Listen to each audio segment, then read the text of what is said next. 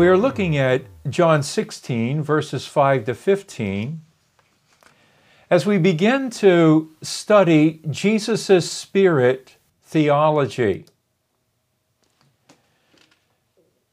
And we have entitled this study, Going and Coming. Read with me this passage, beginning with verse 4. I did not tell you this from the beginning because I was with you. But now I am going to him who sent me. None of you ask me, where are you going? Rather, you are filled with grief because I have said these things. But very truly I tell you, it is for your good that I am going away. Unless I go away, the advocate will not come to you. But if I go, I will send him to you. When he comes, he will prove the world to be in the wrong about sin and righteousness and judgment. About sin, because people do not believe in me. About righteousness, because I am going to the Father where you can see me no longer. And about judgment, because the prince of this world now stands condemned. I have much more to say to you, more than you can now bear. But when He, the Spirit of truth, comes, He will guide you into all the truth. He will not speak on His own. He will speak only what He hears. And He will tell you what is yet to come. He will glorify me, because it is from me that He will receive what He will make known to you. All that belongs to the Father is mine. That is why I said, the Spirit will receive from me what He will make known to you. I'd like to read this passage again, reading from the New Living Translation. But now I am going away to the one who sent me, and not one of you is asking, where am I going? Instead, you grieve because what I've told you.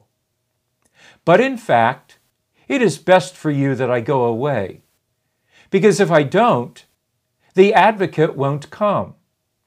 If I do go away, then I will send him to you. And when he comes, he will convict the world of its sin and of God's righteousness and of the coming judgment. The world's sin is that it refuses to believe in me. Righteousness is available because I go to the Father, and you will see me no more. Judgment will come because the ruler of this world has already been judged. There is so much more I want to tell you, but you can't bear it now. When the Spirit of truth comes, He will guide you into all truth. He will not speak on His own, but will tell you what He has heard. He will tell you about the future. He will bring me glory by telling you whatever He receives from me. All that belongs to the Father is mine. This is why I said, the Spirit will tell you whatever He receives from me. This is a wonderful passage. It reveals to us that Jesus continues to be deeply involved in our lives, both from the position of where He now is, that He has gone back to the Father, and through the Holy Spirit in our lives right now. Deeply involved in His plans and His purposes for us.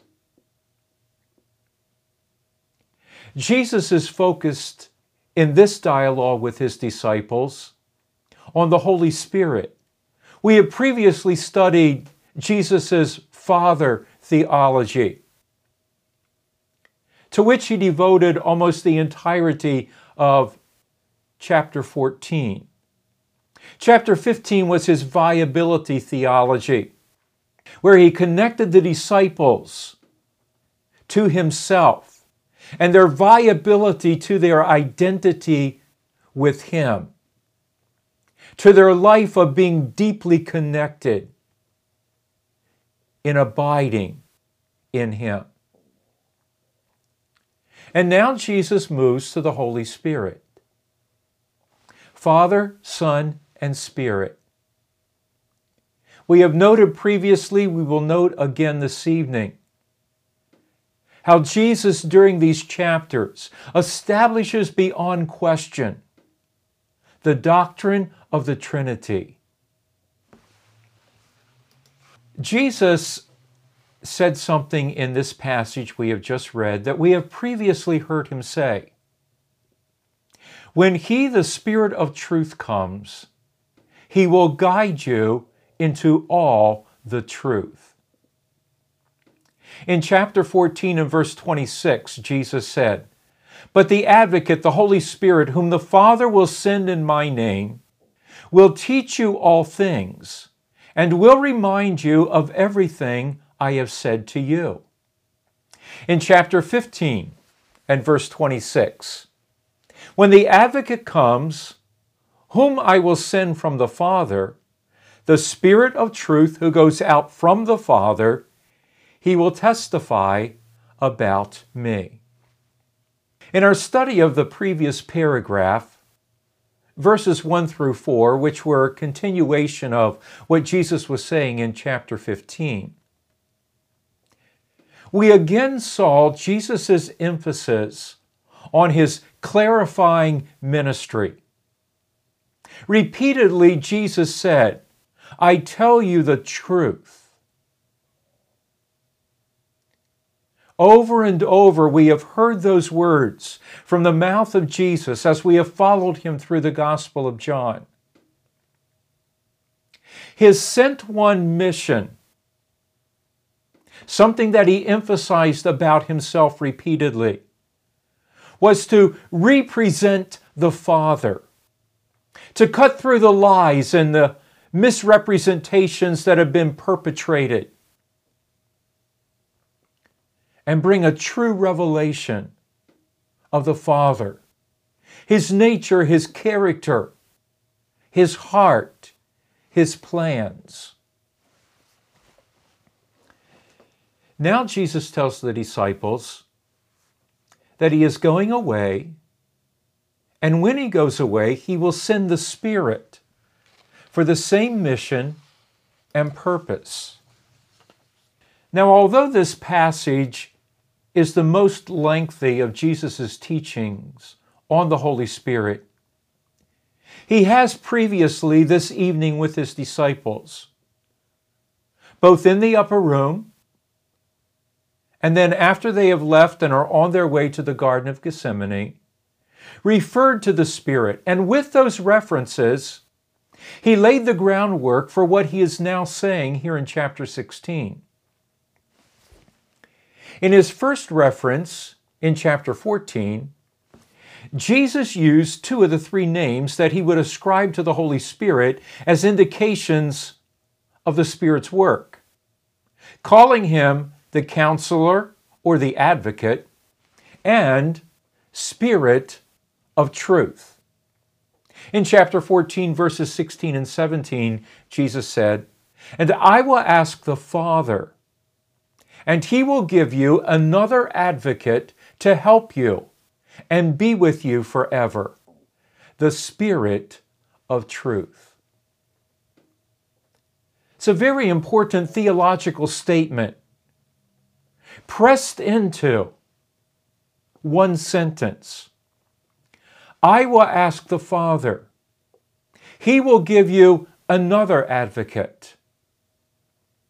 Remember, in 1 John chapter 2, John writes, "If we sin, we have an advocate with the Father, Jesus the righteous one." As our substitute, as the atoning offering for our sins, as our great high priest taken from among the people, Jesus is our advocate. But going back to the Father, he tells the disciples, I'll ask the Father, he will give you another advocate. Oh, we are never left alone. We always have an advocate. At this very moment, we have Jesus who is at the Father's right hand interceding for us. We have the Holy Spirit who also intercedes for us. What an incredible commitment by the Godhead to address our needs and our spiritual concerns, to fulfill the purposes of God that He, through the work of salvation, has begun in us. Jesus went on to say, another advocate to help you and be with you forever. We talk about the covenant that God has made with us, and that He is a covenant-keeping God, a God of covenant commitment to His people. What a commitment! Another advocate to help you and be with you forever. The Spirit of truth. Subsequently, Jesus told His disciples, but the advocate, the Holy Spirit, whom the Father will send in my name, will teach you all things and will remind you of everything I have said to you. With these statements, Jesus has firmly established, as we said, the doctrine of the Trinity. The deep and eternal commitment and involvement of the Father, the Son, and the Holy Spirit.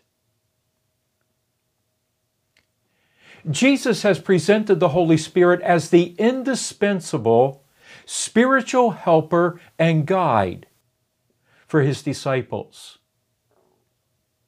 Over and over, we have seen how Father-centric Jesus is in His mission, in His speaking, in His activity. Everything He does is to draw attention to the Father, is to fulfill the Father's will. He does what the Father tells Him to do. He speaks the words that the Father tells Him to say. That is His mission. He is centered on the Father. The disciple, or the Holy Spirit rather, will be Christocentric. His purpose is to make Jesus known. The Father sent Jesus to make Him known. Jesus will send the Spirit to make Him known. Jesus was the truth way to the Father. The Spirit will be the truth revealer, guiding those who believe in Jesus into all truth. Now, as the truth revealer, the Holy Spirit's specific work, as we have said, is to reveal Jesus. He is to bring us into a relationship that reveals Christ in us and through us.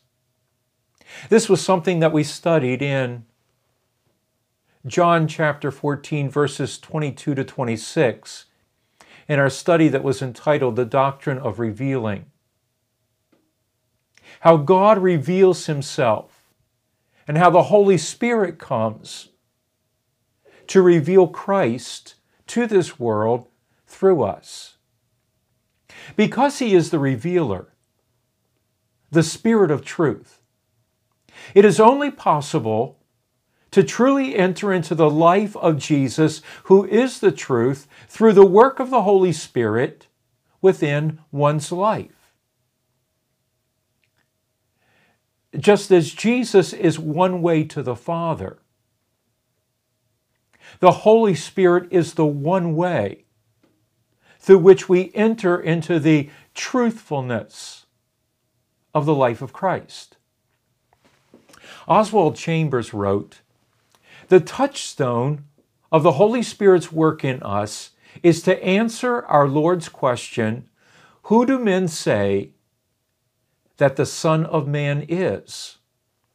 Our Lord makes human destiny depend on that one thing, who men say He is, because the revelation of who Jesus is given only by the Holy Spirit."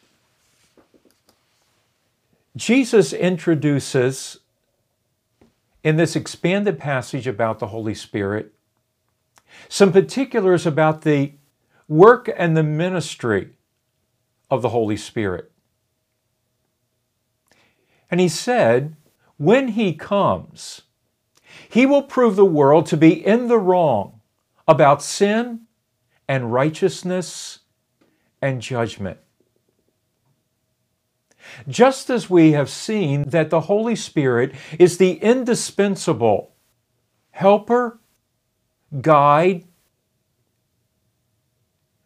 into all truth, He is also the indispensable critic for ensuring that people come to the truth. Again, in chapter 14, Jesus said, "But very truly I tell you, it is for your good that I am going away. Unless I go away, the Advocate will not come to you. But if I go, I will send Him to you." There is another indispensable role of the Holy Spirit that the disciples can't yet appreciate. And Jesus can only encourage them with words that only later they will understand.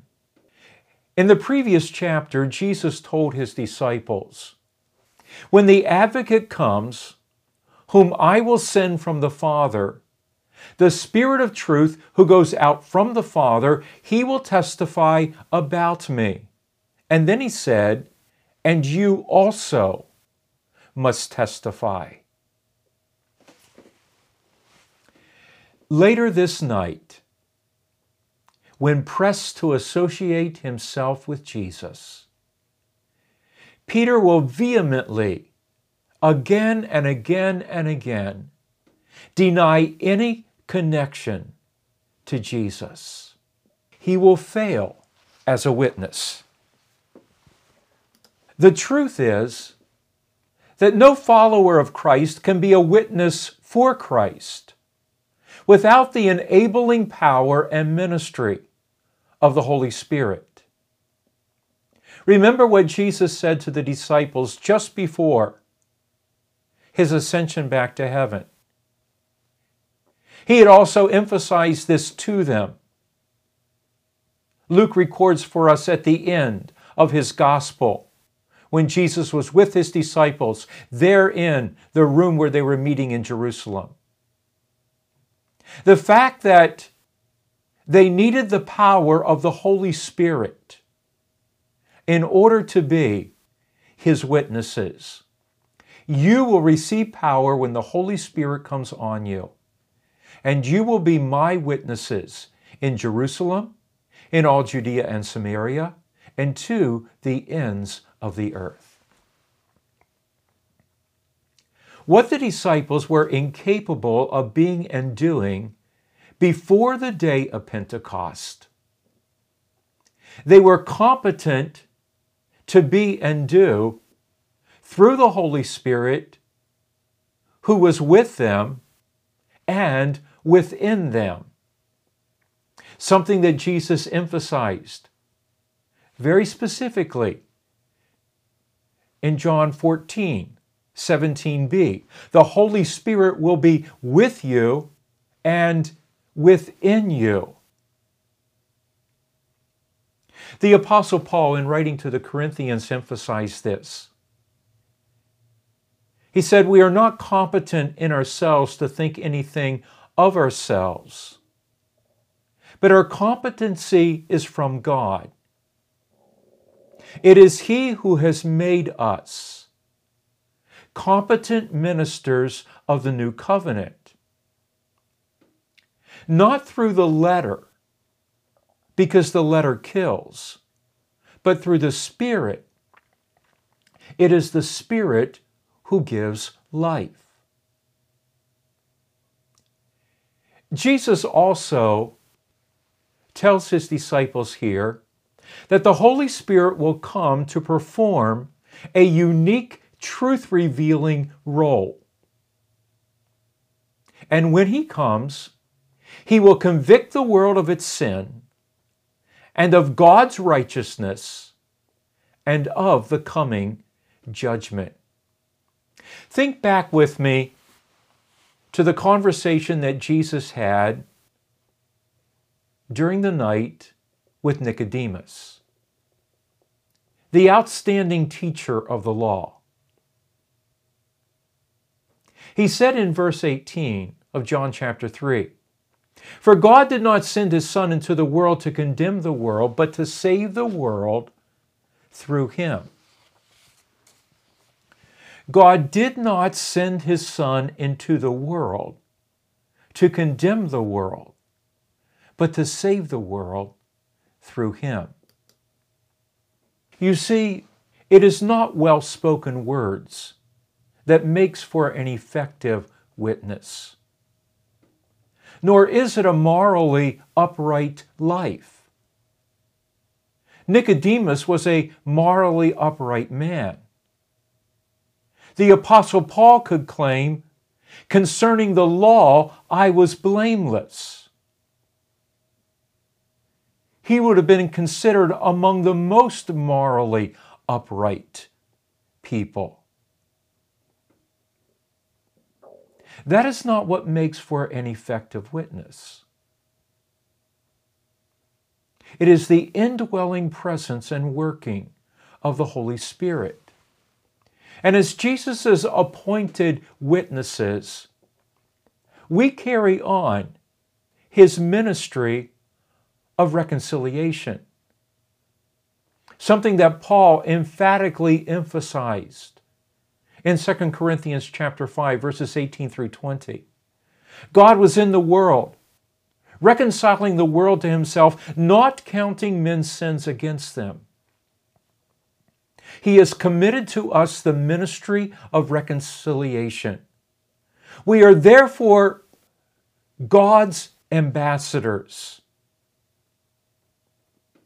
through whom God makes His plea. We implore you, be reconciled to God. You see, it is not our role to count people's sins against them, any more than we can be an effective witness just by well-spoken words.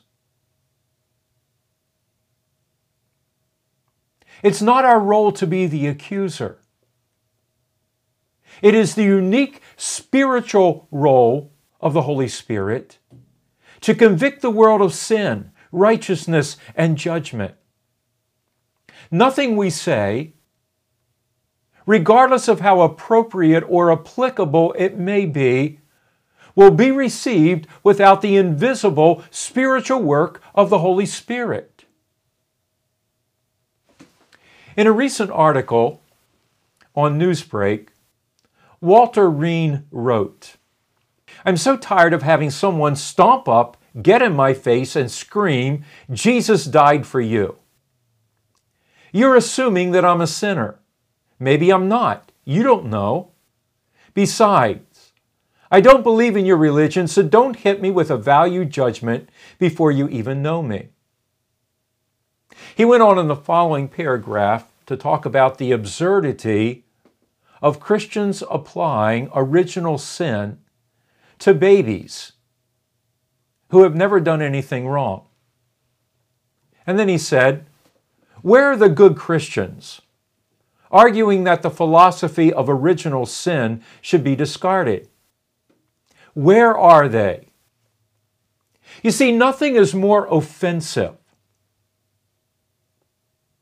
to people than the belief that I am desperately wicked. Nothing is more offensive than being told that I am totally depraved. It is something that only the Holy Spirit can accomplish. The truth about sin, righteousness, and judgment. Jesus is letting the disciples know can only be convincingly communicated through the truth-revealing conviction of the Holy Spirit. Think about this for a moment. Jesus told his disciples, "You will receive power to be my witnesses." He said in Luke's Gospel, "You wait. You are my witnesses, but you wait until you have been empowered from on high." On the day of Pentecost, Peter stood up and preached. He preached a message that was deeply convicting. He declared that the people were guilty of the death of the Lord Jesus Christ, who was the Old Testament fulfillment of the prophecies like those of David regarding the Messiah. And as he preached, anointed by the Holy Spirit, the hearts of the people were convicted, and they cried out, "What must we do to be saved?" Peter said, "Believe on the Lord Jesus Christ." They did, and that day, 3,000 of them were baptized in the name of the Lord Jesus. What do you think would have happened if Peter had preached the day before, let alone a week before? What took place on the day of Pentecost only took place because of the powerful presence of the Holy Spirit, speaking, convicting, convincing. Sin, righteousness, and judgment can only be communicated through the truth-revealing, convicting work of the Holy Spirit. This is something that Jesus wants his disciples to understand. Not just the 12 that are there, but you and I as well. We can think of other incidents in the ministry of the Apostle Paul, when people endeavored to do things without the empowering enablement of the Holy Spirit. They were terribly ineffective. In fact, the disciples have experienced that same kind of ineffectiveness as they have ministered with Jesus. Such as the time when Jesus was on the mountain during the event of Transfiguration. Peter, James, and John were there with him. Meanwhile, down at the foot of the mountain, there was a crowd, and the disciples were endeavoring to cast the demon out of a boy who had been brought to the disciples by his father. They weren't able to do it. The father pleaded with Jesus when he came down from the mountain. Jesus delivered the young boy from that bondage, that oppression. Later, it was privately that the disciples asked him, "Why couldn't we do it?" And Jesus said to them, "This kind comes out only by much prayer and fasting." something that Jesus gave himself to for 40 days before he began his ministry. He was led into that period of fasting and prayer by the Holy Spirit. He came out of that period of fasting and prayer, the scripture tells us, in the power of the Holy Spirit.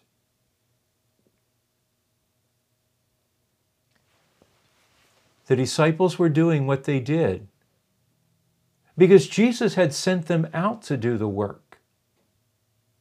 But they were ineffective because they did not have the enablement of the Holy Spirit that was needed. Oh, how often the church is ineffective in its witness. We say the right things. We put it in a very attractive and aesthetically pleasing context. We may even try to contrast our moral uprightness against the depravity of other people. But we are without the presence of the Holy Spirit. We try to approach things often from a perspective that God has not entrusted to us. We urge people to be reconciled to God. And we seek the enablement of the Holy Spirit, just as Jesus did, and just as the apostles would do after his ascension before the day of Pentecost, and then on after, on an ongoing basis. We seek the enablement of the Holy Spirit because there are things that no matter how right we might be, cannot be accomplished by our words. They must be accomplished by the truth-revealing conviction of the Holy Spirit. Let's look at one final thing. Big picture or little picture? Jesus said, "Now I am going to the one who sent me. None of you ask me, 'Where are you going?' Rather, you are filled with grief because I have said these things." Earlier this evening, when Jesus had washed his disciples' feet, shared the Lord's Supper with them, gave them the new commandment, and then began talking about going, Thomas said to him, "Lord, we don't know where you are going, so how can we know the way?" The climax of Jesus' Father-sent mission is just hours away. But the nearest that the disciples have come to expressing interest in where Jesus is going is to say, "We don't know where you are going." Earlier this evening, Philip also said in part of that same dialogue as Thomas, "Lord, show us the Father, and that will be enough for us." To which Jesus replied, "Don't you know me, Philip, even after I have been among you such a long time? Anyone who has seen me has seen the Father. How can you say, 'Show us the Father'?" When you read this passage here in chapter 16, you get the sense that Jesus is wondering, isn't anyone interested enough in what I am saying to ask where I am going? Why I am going to the one who sent me? Jesus declared, in John chapter 5, my Father is always at his work to this very day, and I too am working.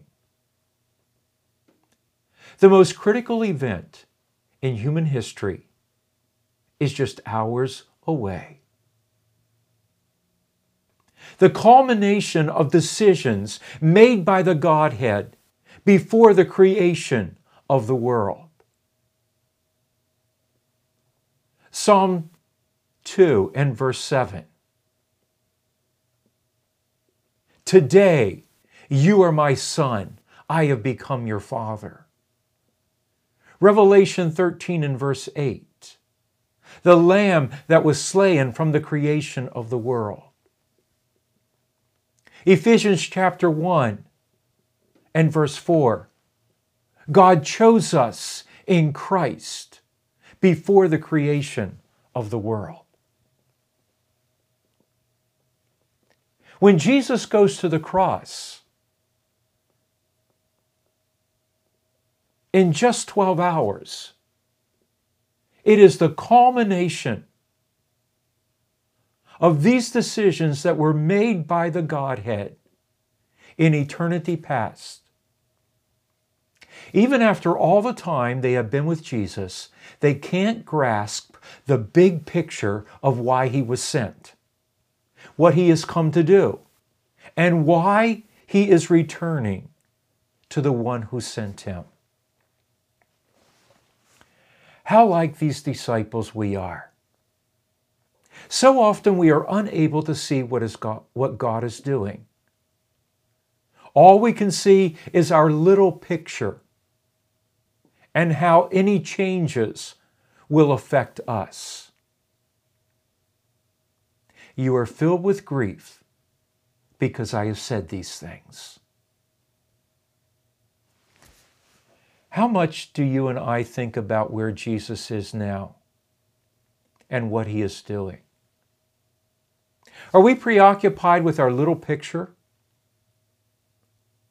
So preoccupied that we don't think about his promised return to us any more than the disciples were thinking about his return to the one who had sent him? Do we see what is wrong? In the midst of our circumstances, instead of seeing the God who causes all things to work together for good?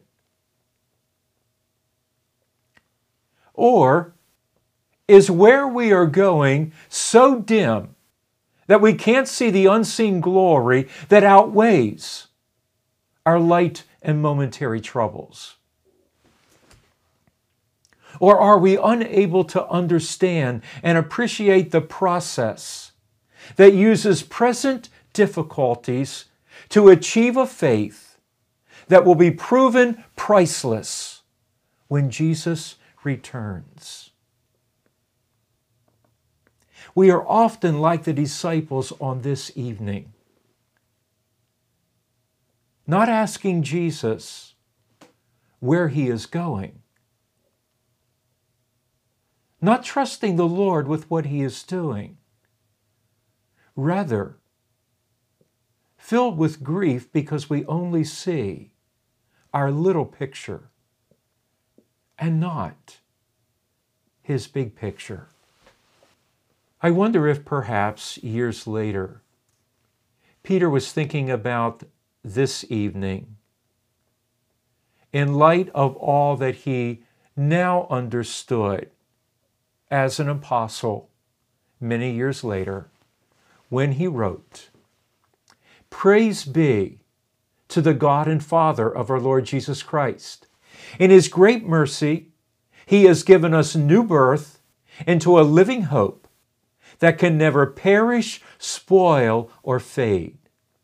This inheritance is kept in heaven for you, who through faith are shielded by God's power until the coming of the salvation that is ready to be revealed in the last time.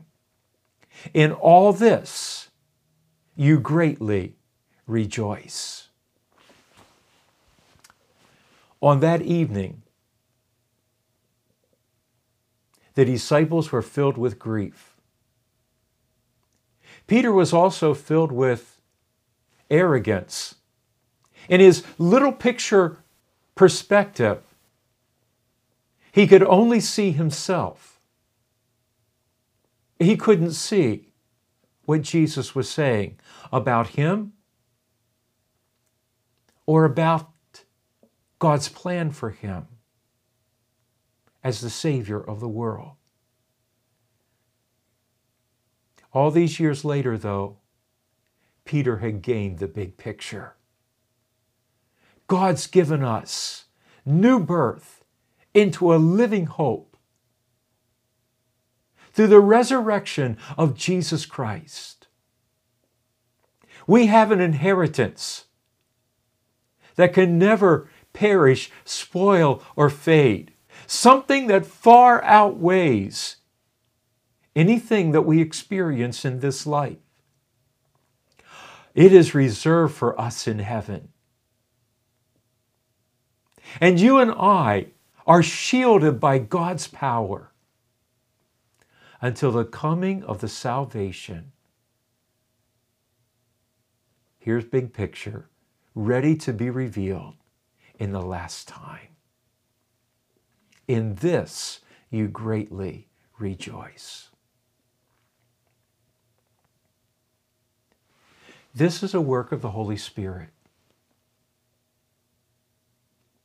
We need the Holy Spirit to guide us into this perspective. It is one that the Apostle Paul talks about. There in 2 Corinthians chapter 3. This work of the Holy Spirit that transforms us from glory to glory into the likeness of Jesus Christ. That enables us to see what is unseen by faith, recognizing that what we see is temporary. That enables us to yield to the working of the Holy Spirit, giving us the perspective so that we no longer regard anyone from a worldly point of view, but we understand God's purposes for us and what He wants to accomplish in our lives and through our lives. May the Holy Spirit give us eyes to see. May He enable us to grasp the plan of God, His great plan, His part for us, the glory that He has prepared for us that outweighs anything of this life. May our eyes truly be on the big picture, on our Lord Jesus Christ. Amen. Father, we thank You tonight for the hope that You have given us, a hope that is an anchor for our souls, anchored where Christ has gone, into the most holy place. Father, thank You. If He can be dislodged from His position, our hope can be dislodged. If His advocacy on our part can be terminated, then our position in Christ can be terminated. But not so. You have given us the Spirit of truth, who is with us forever. You have given us the righteousness of Jesus Christ. You have given us one who is able to save completely those who come to Him, because He ever lives to make intercession for them. Father, we pray that You would help us to be able to see things as You see them. Our hearts set on things above, where Christ is at Your right hand. Our minds set on things above and not on an earthly, human perspective. Father, thank you for the Holy Spirit who is always with us, to advocate, to help, to guide. We want to be fully surrendered. We don't want to live a life by our own initiative, our own perspective and understanding. We want a Spirit-led life, a Spirit-filled life. Father, we pray, enable us by your Holy Spirit. We thank you again for the privilege of opening and studying together without fear or consequence tonight the words of Jesus, our Lord and Savior. May they richly, powerfully be effective within us. We pray in His name. Amen.